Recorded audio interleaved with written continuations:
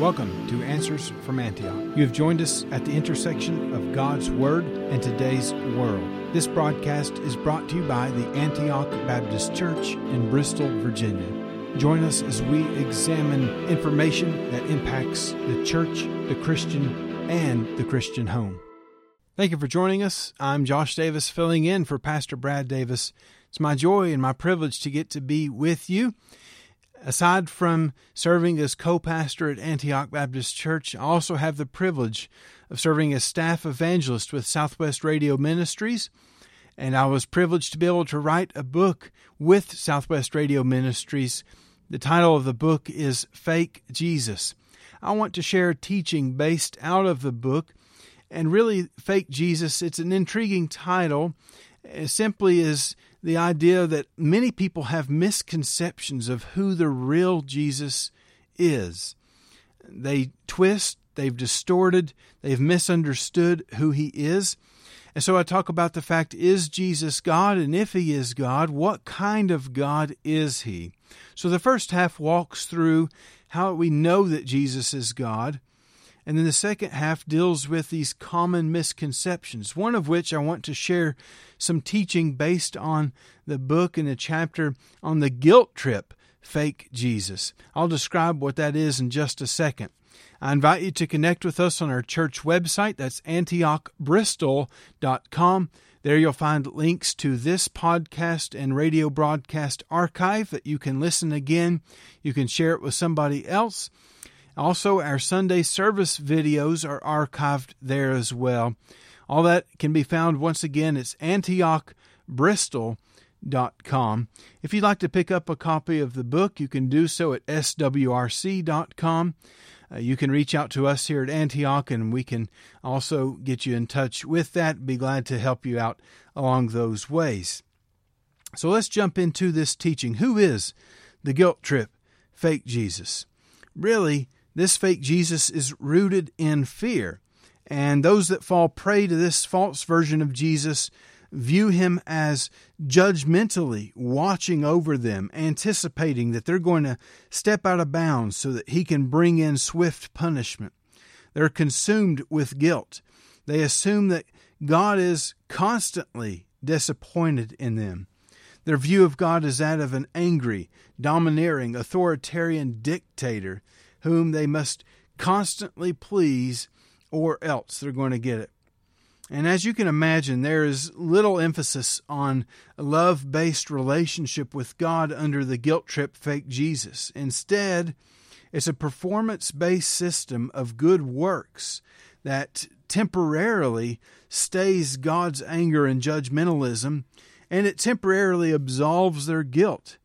This kind of lifestyle is focused primarily on the completion of spiritual tasks and good works. Often there's a domineering spiritual leader who will act as the rule giver and enforcer in chief. And the people that are living under this leader find themselves constantly trying to please other people.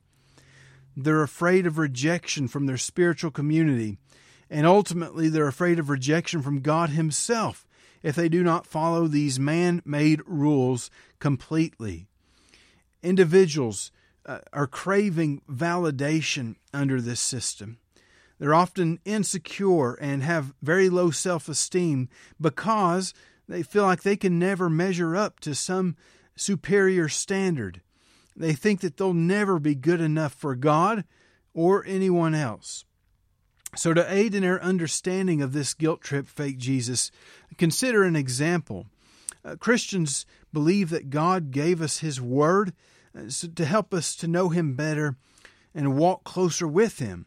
And we know that we draw our spiritual food, if you will, for growth into spiritual maturity from it. Like it says in 1 Peter 2:2, as a newborn babe, desire the sincere milk of the word that ye may grow thereby. So let's suppose that a spiritual leader, whether it be a pastor, a parent, a teacher, creates or promotes a system for everybody to read the Bible together. Hey, there's absolutely nothing wrong with a Bible reading schedule if it's done with the right motivation behind it.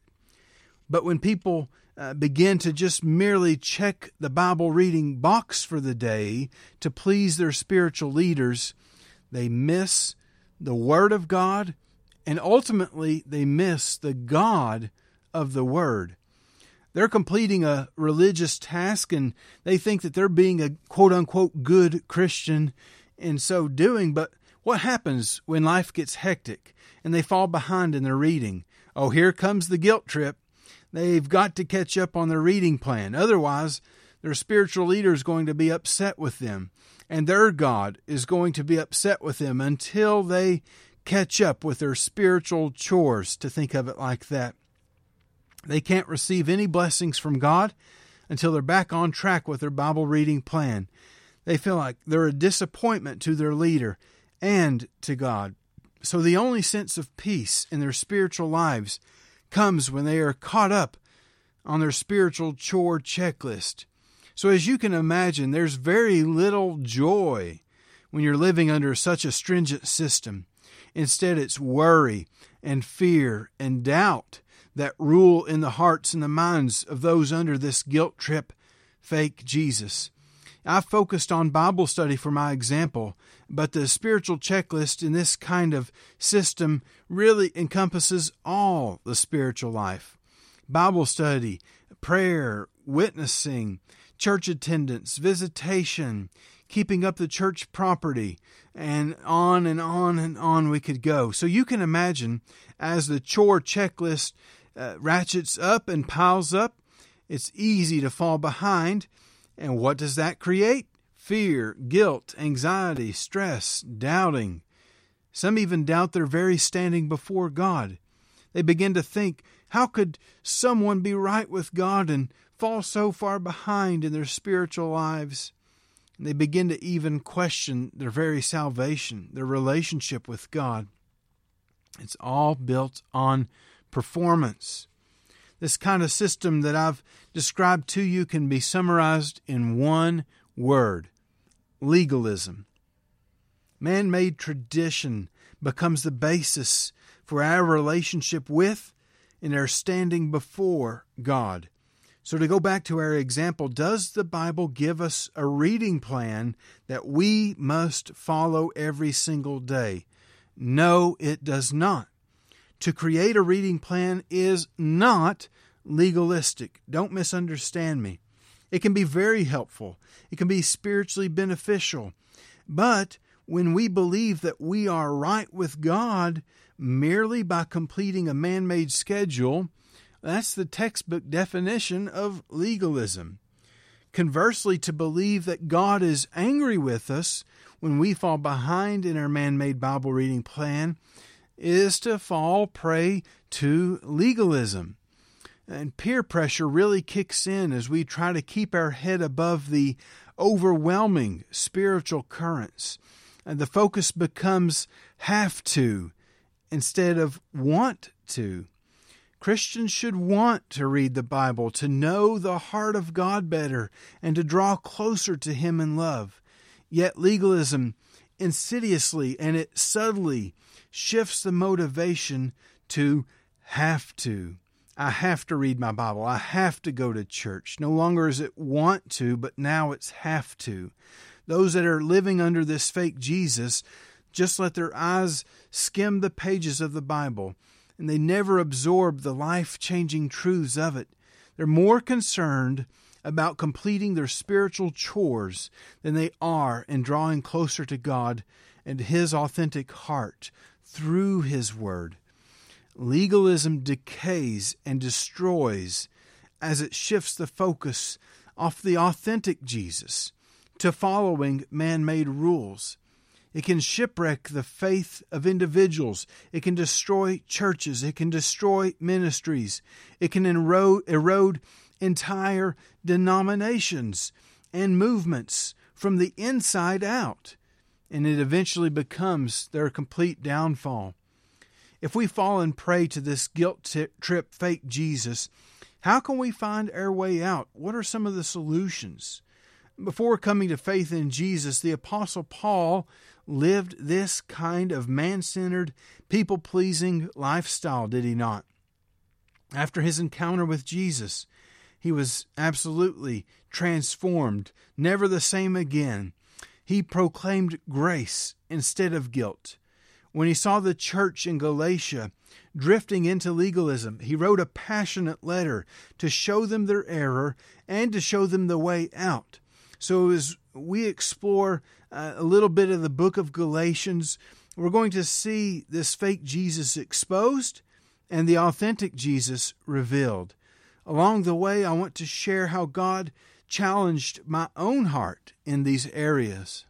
One of the first things we need to understand is that legalism perverts the good news of Jesus. And Paul typically opens his epistles with a word of thanksgiving for the people that he's writing to. But in Galatians, he senses the urgency of his message, so he jumps straight into warning them of the serious error that they have fallen into. And he says in Galatians chapter 1, verses 6 and 7, I marvel that ye are so soon removed from him that called you into the grace of Christ unto another gospel, which is not another, but there be some that trouble you, and would pervert the gospel of Christ. So as we read on in the book of Galatians, we discover the error the Galatian Christians had fallen into. Those living in the Galatian region were mostly Gentiles, and Paul preached the true gospel of Jesus Christ to them. They received the truth gladly. But soon after Paul left to carry the good news to other regions, some false teachers moved in, like they always do, proclaiming if the new Christians really wanted to be right with God, they needed to live according to the laws of the Old Testament. So these new Christian converts in Galatia desired to be right with God. So they bought into this false teaching. But what they did not realize is that they were exchanging grace for works.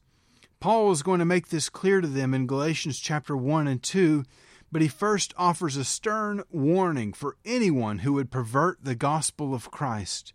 He says in Galatians 1:8, but though we or an angel from heaven preach any other gospel unto you, other than that which we have preached unto you, let him be accursed.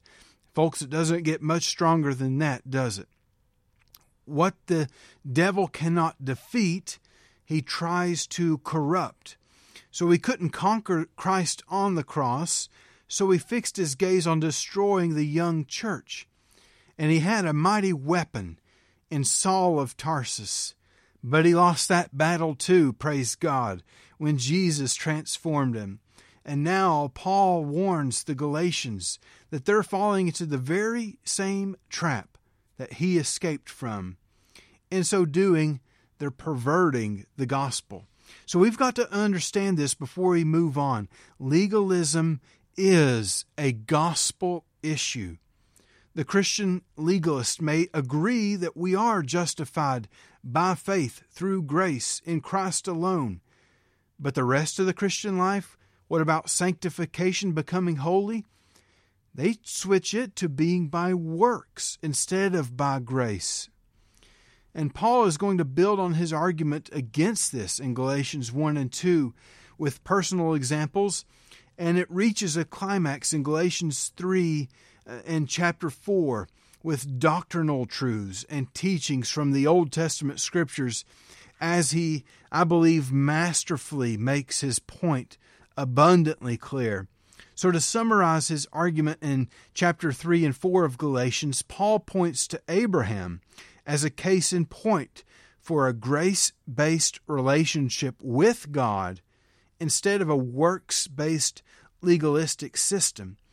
In Galatians 3:6, he says, even as Abraham believed God, and it was accounted to him for righteousness. You see, God declared Abraham righteous before Abraham did any spiritual works for God, such as being circumcised.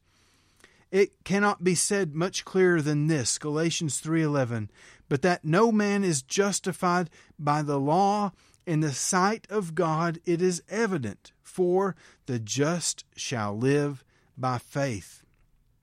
So once we are justified by faith, we are placed into the family of God. We're no longer servants. Now we are sons and daughters of God. And since we are sons and daughters of God, we're given a relationship with Him by birth, not by our merit. A servant must prove his worth by his hard work and his merit. But a son and a daughter, no, they don't have to prove their worth. Legalism turns children into slaves. It brings free people into bondage. It's an attempt to reverse the gospel of Jesus. Jesus died to set us free from the bondage of our sins. And when we pervert His gospel with legalism, we are insinuating that the death, the deity, and the resurrection of Jesus is not enough to save us from our sins. We have to put forth our own effort to deliver ourselves from sin. And what we do not realize by this perversion is that we're placing ourselves back under the yoke of bondage that Jesus set us free from. So in effect, we choose to be slaves instead of sons and daughters. To pervert the gospel is to create a fake Jesus. So what's the focus in this guilt trip fake Jesus? Is it on people or on God? This is one of the most insidious aspects of legalism. It subtly shifts our focus from God to people. And as we live under the pressure to perform our religious tasks, we look for confirmation in people instead of in God. As we continue down that path, we begin to compare ourselves with others. So instead of seeing other Christians as our brothers and our sisters that we can love and that we can encourage as spiritual family, we view them as fellow slaves that we've got to compete with to earn God's attention, to earn God's favor. And so we act like a pack of hungry dogs that are begging for a treat from our owners. We bite at each other to gain advantage. We bark louder than the others to get the owner's attention. We push others out of the way to jump on the owner's legs, thinking that he's going to love us if we can just get close to him. God's love cannot be earned, and certainly not in that manner. It was near the beginning of 2020 that God brought Galatians 1:10 to light in my life. As I meditated on that verse and I really dug deep into it, God began to dig deep into my heart through it. And I paraphrased this verse after it really found its lodging place in my soul like this: For am I now seeking the approval of people or God? Am I seeking to please people? If I were still trying to please people, I would not be the servant of Christ. That's my paraphrase of Galatians 1:10. We've got to fight the great temptation to seek approval and affirmation from other people instead of from God. The fact is, we're already accepted by a God who loves you with an everlasting love. Look at Romans 8, verses 31 to 39 if you're questioning that. The gospel of Jesus Christ is God's gracious gift to us. And when we seek the approval of people over God, we're not walking in the full freedom of the gospel. Hey, I have been there. That's why I felt so challenged and convicted as I pondered Galatians 1:10. In my desire for validation, I sought out these pats on the back, if you will, from people as I completed innumerable good works for them. How did I know that my sense of self-worth was tied to people instead of to God? Well, I discovered that when I would do a good work for someone and they didn't notice, I found myself upset. I was frustrated. I was burnt out. I was pushing myself to my breaking point. It seemed like nobody cared. But however, the reality is I was serving people instead of serving Jesus. So when God brought my insecurity to the surface, I asked Him to forgive me for desiring the praise of people more than the glory of God. And the day that I discovered my self-worth is not tied to other people, but it's rooted in who God says I am. Boy, that was a beautiful day in my life. I was set free from running that hamster wheel in pursuit of people's approval. An amazing byproduct of refocusing my life on the authentic Jesus was the ability to say no to people without feeling guilty. Now, I'm not advocating being rude towards others, nor am I suggesting that we ought to stop serving people altogether to put ourselves first. No.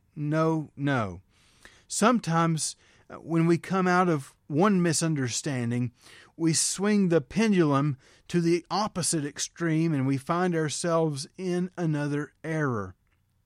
I still serve Jesus daily, but my first allegiance is to Jesus.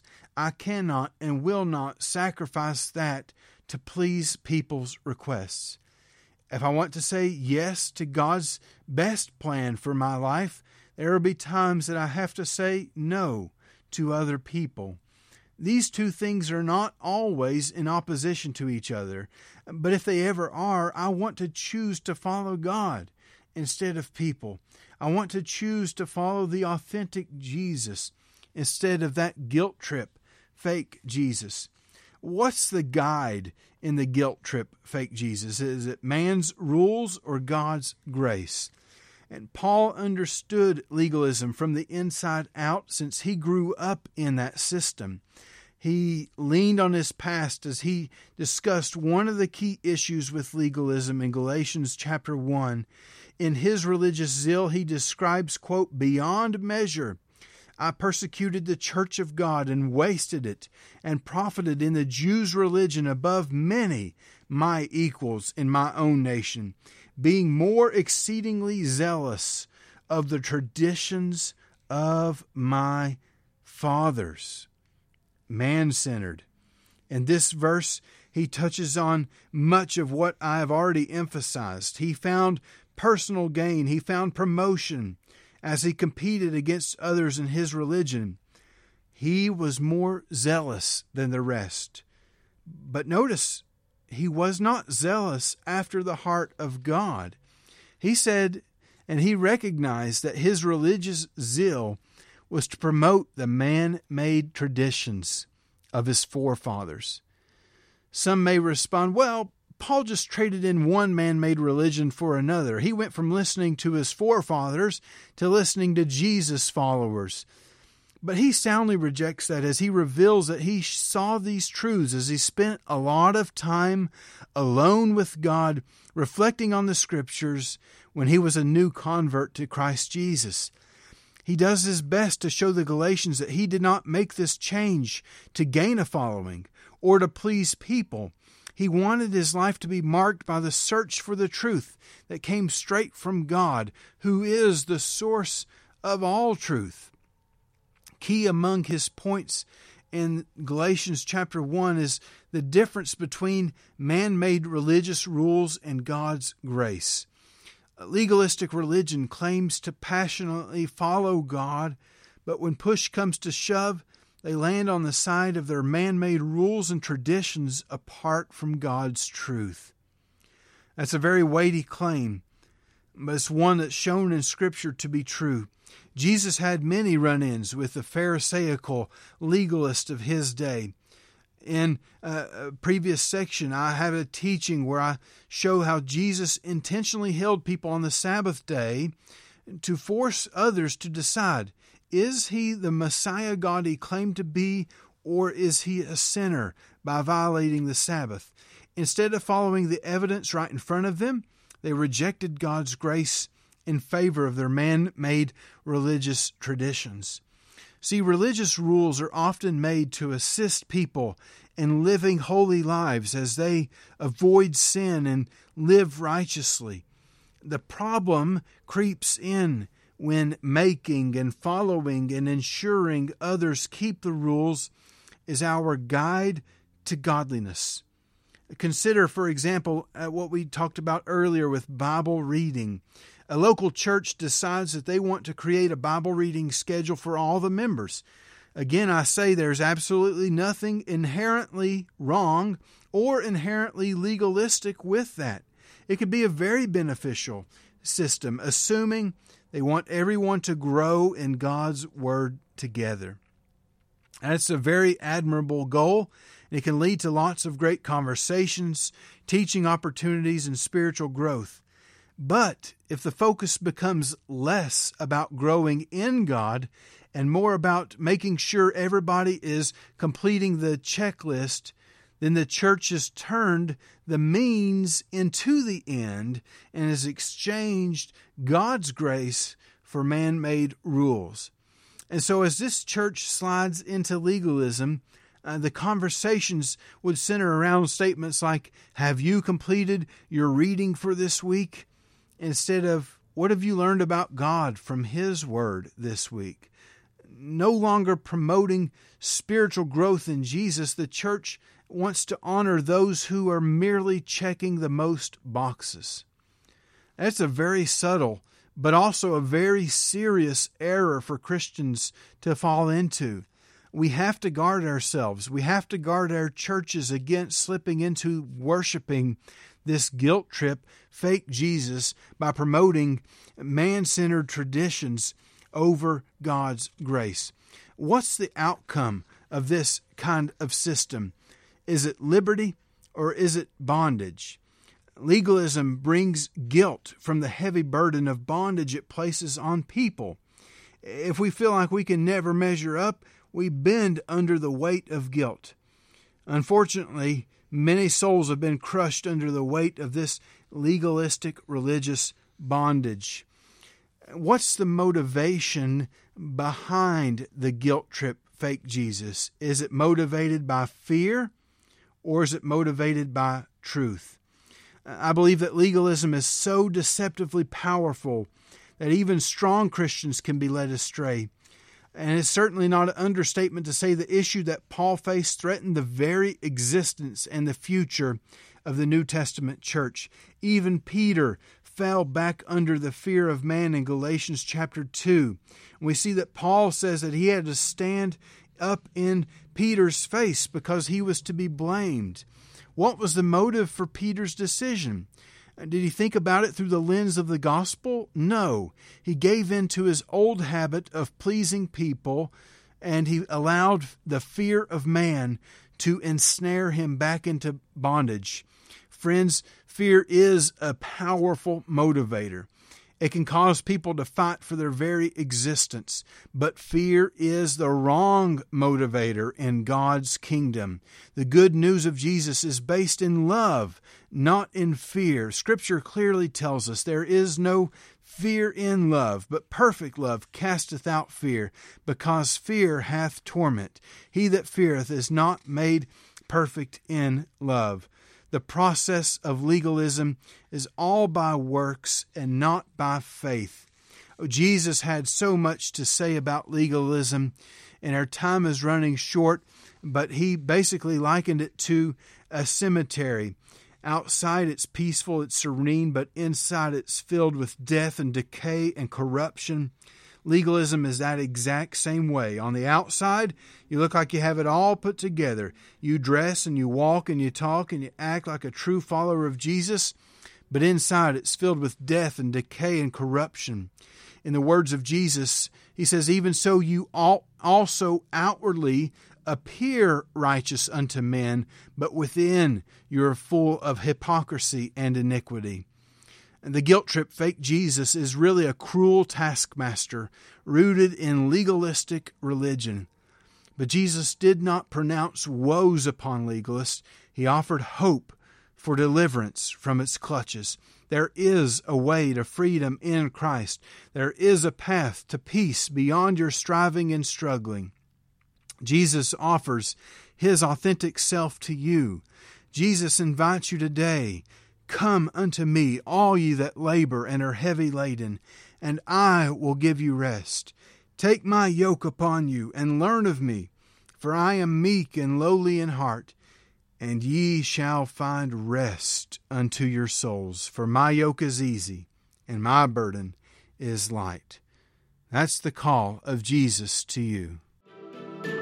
Thank you for joining us today. We encourage you to visit our website at AntiochBristol.com. There you will find many ways to contact us and connect with us, and so much more. Until next time, stand firm in Jesus' truth.